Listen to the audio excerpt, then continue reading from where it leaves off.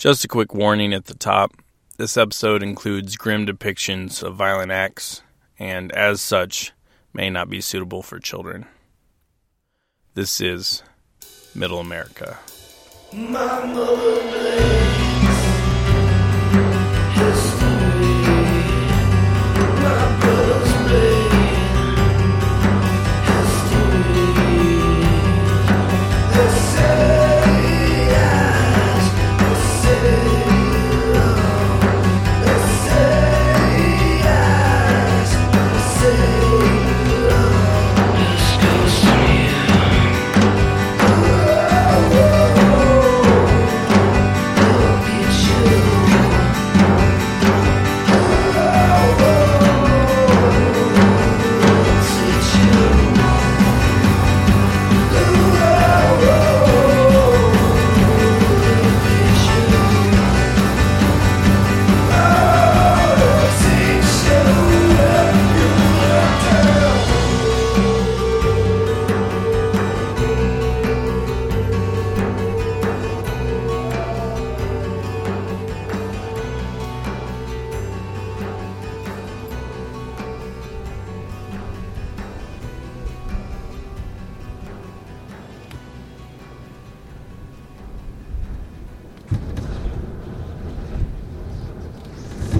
On February 12th, 1831, Nat Turner, a black slave in Southern Virginia, witnessed a solar eclipse. The devout Baptist was deeply affected by this wonder of the natural world, interpreting it as a black angel overcoming the white. He had witnessed several visions of God throughout his life. In this eclipse, he took as a command that he slay the enemies of God with their own weapons. He then began purchasing muskets and organizing the slaves of Southampton County while traveling as a preacher for his master. 6 months later, Nat Turner led a slave rebellion against the cruelty of their oppressors, eventually commanding a group of more than 70 slaves and freemen. The uprising was put down 2 days later, with somewhere around 60 people dead. In retaliation, the state executed 56 slaves accused of being part of the rebellion. Meanwhile, approximately 120 slaves and free blacks were murdered by militias and mobs in the area. Killings would have continued if it weren't for General Epps ordering troops and white citizens to stop 2 weeks later. After all, killing an innocent slave was essentially committing theft against the slave's white owner. Blacks suspected of participating in the rebellion were beheaded by the militias, and their severed heads were mounted on poles at crossroads as a grisly form of intimidation. A section of Virginia State Route 658 remains controversially labeled as Blackhead Signpost Road in reference to these events. The state then passed new laws prohibiting the education of black people, restricting their right to assembly, and requiring the presence of a white minister at all worship services. Despite the cruelty of the backlash against the rebellion, or maybe as a result of, rumors ran rampant. White people were scared, and rightly so. The state population of Virginia was nearly 1/3 black, and some counties' populations were more than half black. Word falsely spread that the rebellion had reached as far south as Alabama, and the armies of slaves were marching through North Carolina. The white women of Virginia, seeking a path forward through the chaos, created a campaign petitioning for either the gradual emancipation of blacks in the state, that is, giving them freedom, or the colonization of blacks in the state, that is, shipping them off to Africa. Petitions circulated between the women and eventually found their way into several newspapers. About the city town! Wake up, wake up, wake up! There's something happening! Get up! This changes everything! The people gathering around! They came to watch it burning down!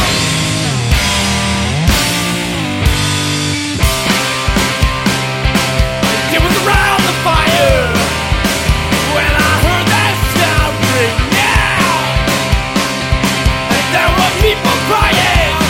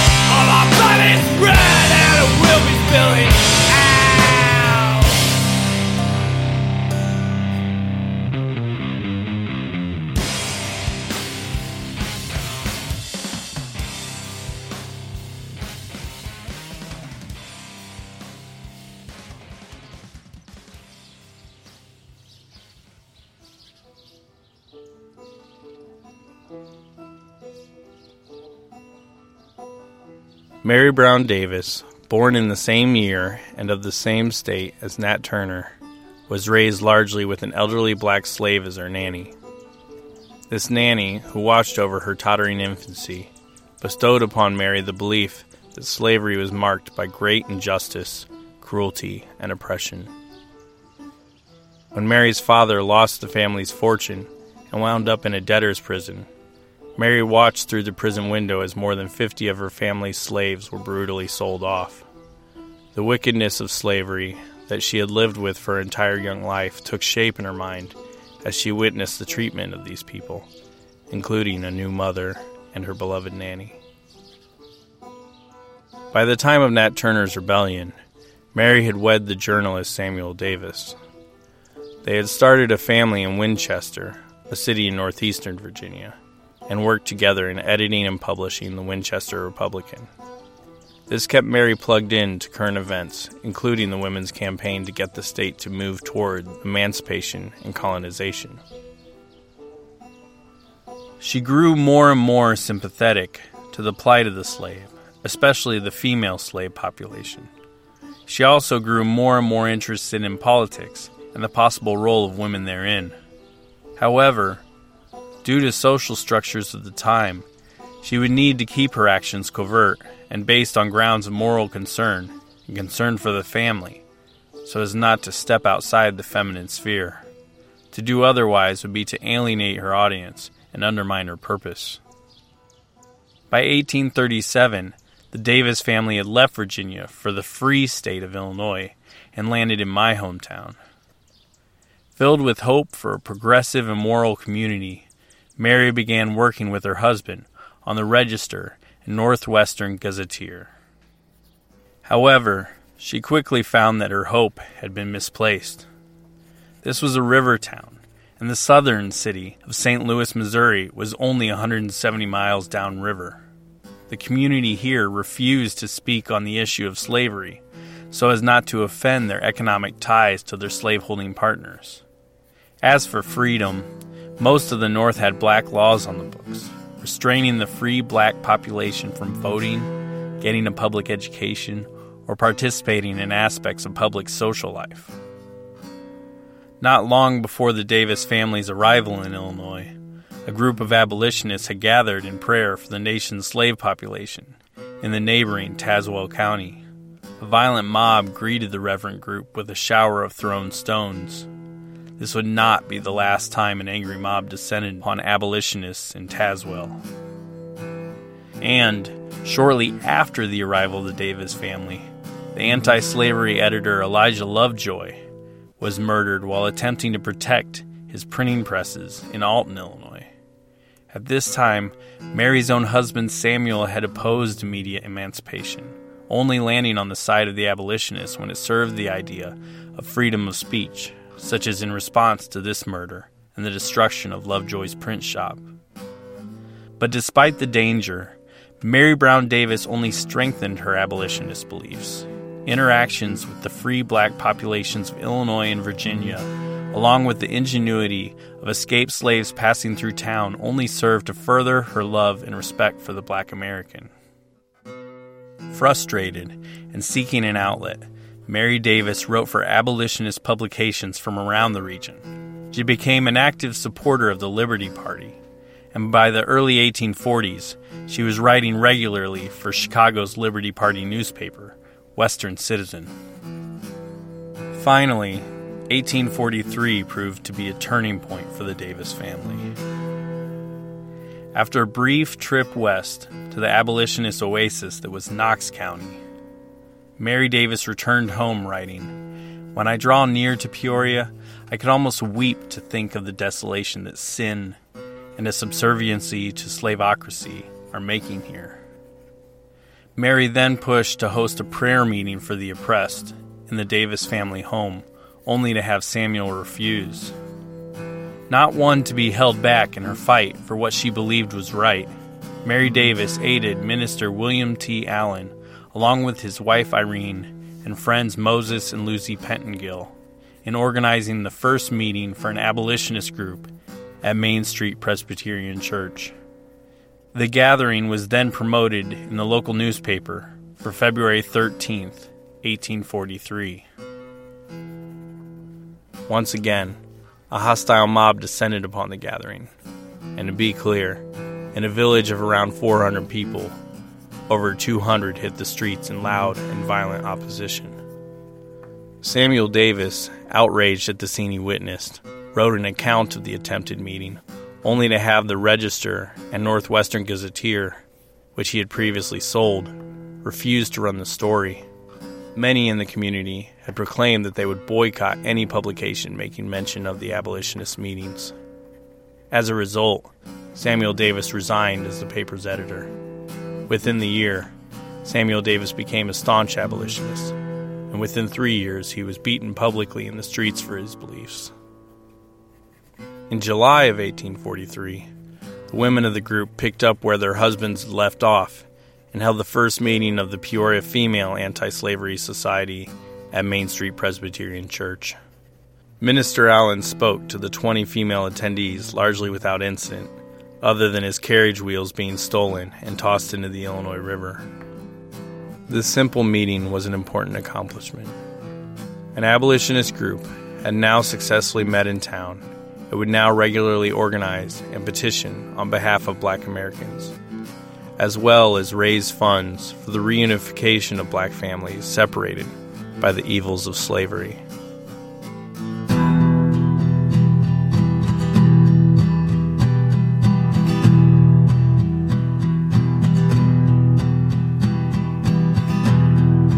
I was born again.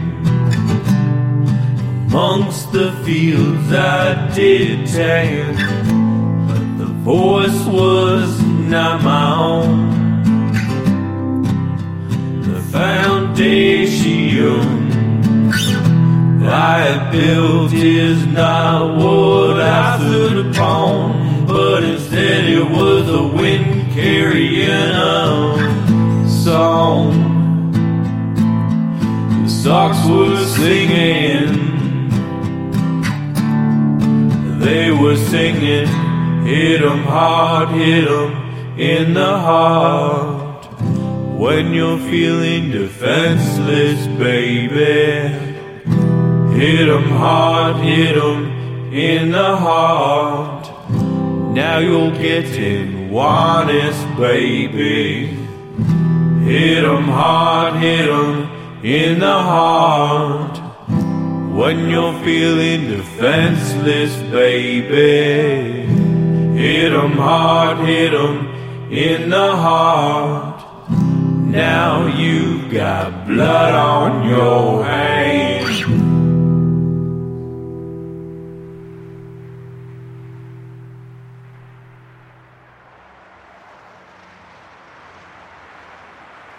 I was an expectant father. I had no previous children. And the question that I was most commonly asked was, "Are you excited? Are you excited to be a father?" People don't really expect you to have a clue what's really going on in the day-to-day of the pregnancy, and people don't really expect you to have plans for how to raise your child, not as an expectant father. So they ask, "Are you excited?" And that was the question that I always got hung up on. It's like that morning nod of, "How are ya?" Most people just say, "Good," or maybe the occasional educated, "Well," and continue with their day. I, however, am the type of person that gets stranded in that question. Even if the one asking clearly just wants a quick "hello," or "good," or "well," in response, that's not usually how I feel, and replying as such feels like a lie. The lie feels isolating. How can I expect those around me to share their vulnerabilities if I'm unwilling to share my own? So I end up dishing out too much information and looking completely self-involved. When people began asking me, "Are you excited?" I knew the correct answer was a resounding yes. Of course that's the correct answer, right? But that's not how I felt. I was terrified. Yes, I wanted a daughter. I had chosen to be a father. I had partnered with the love of my life and made her a mother. But the child thing... I was a touring musician. I was in the middle of recording an album.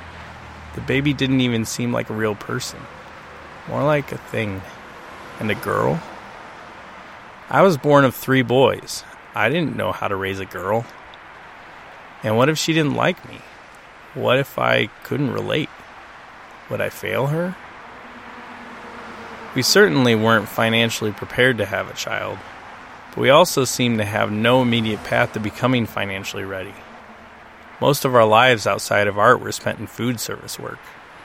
In figuring what we needed monetarily to raise our child in Chicago, we found that we would need to go to 1 income instead of 2, and that I would need to acquire 2 promotions. The advancement at work seemed possible, but it seemed possible in 5 to 6 years. So put plainly, we didn't have the money.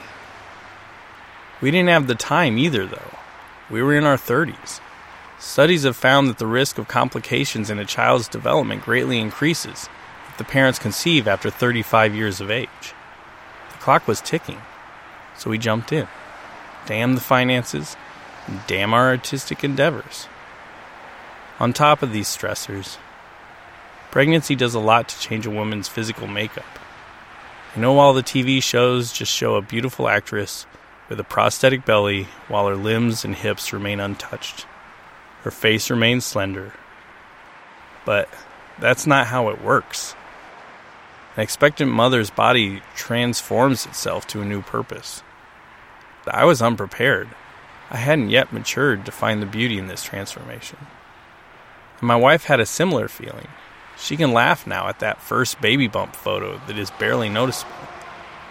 My newly aching, voluptuous wife was constantly exhausted and needed me to become more engaged in maintaining our home while having zero interest in intimacy and often sleeping on the living room couch to soothe her hips. Life felt cold, hard, and incredibly lonely. Was this our future? Was this to be the rest of our lives from here on out? At the time, it felt uncertain.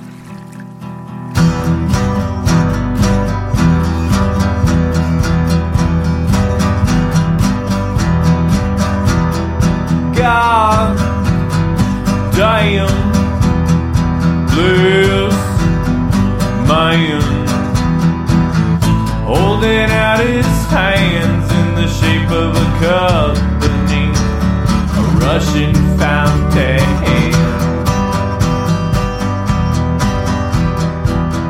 Fountain of youth, fountain of life. He bathes, he drinks inside. Moments spent, moments shared, moments failed, moments tried.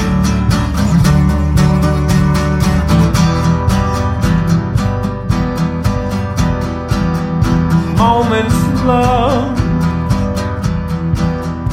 moments wrong, moments right, moments won by his child, by his wife. God damn bless man. God damn bless. All these expectations. We live in the age of social media.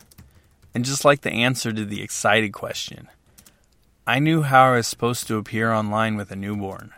Countless poetic peers have shared their stories of love at first sight when telling their birth stories.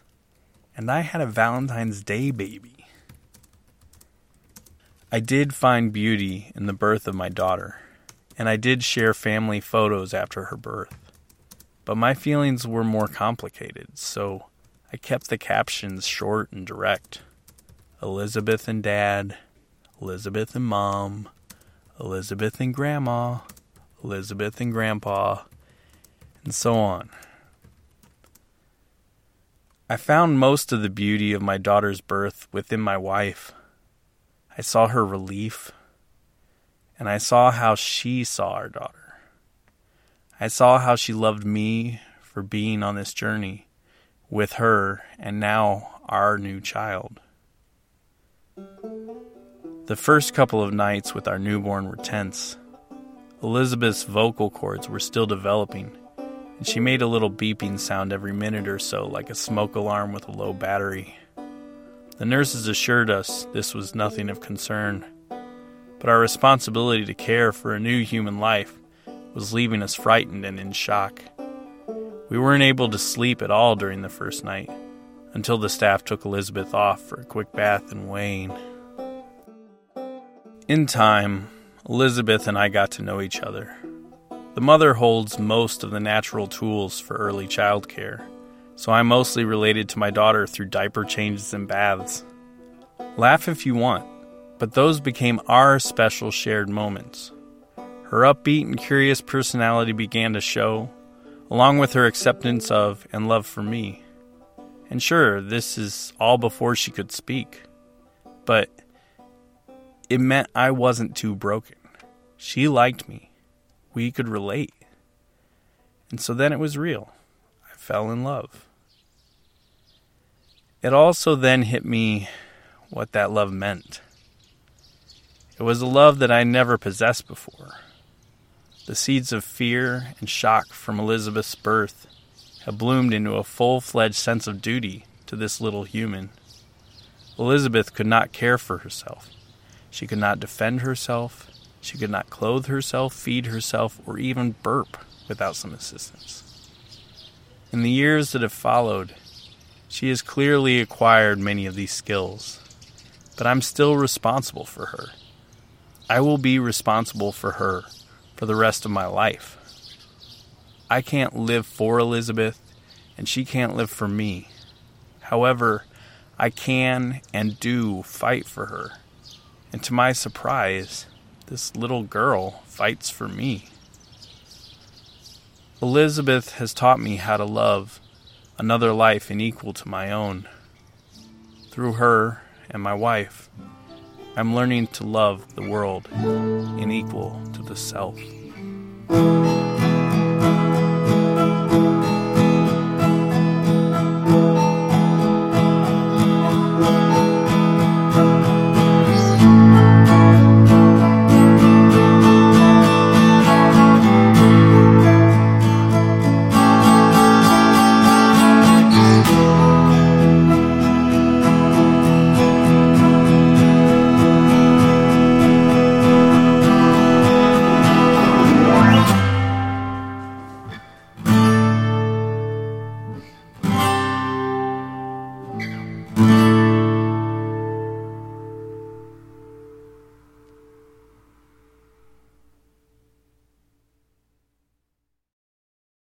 Thank you for listening to Middle America Podcast.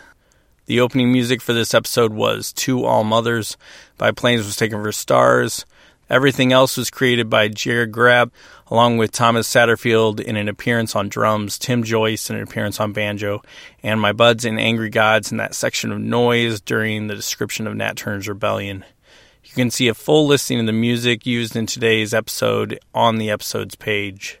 If you'd like to find out more about the abolitionists in this region, I strongly recommend reading Hearts Beating for Liberty by Stacey M. Robertson. She paints a vivid picture of the movement. A quick thank you to Super Tim 82, DB Field 79, K Wagon Shoots, Huff Finds PIA, and Basic Satan for the 5-star reviews on Apple Podcasts. It's a great help in getting this show out to new listeners. If you enjoy this show and would like to do me a solid, please rate and review this podcast wherever you find it. Or go analog and tell a friend about Middle America Podcasts in person over coffee amidst loving conversation. After all, maybe what you feel doesn't fit nicely into a short social media post, right? And finally, please go to the Patreon page at patreon.com/midamericapod. I will be posting exclusive audio and photos up there, and I want you to have it. Thank you. Until next time.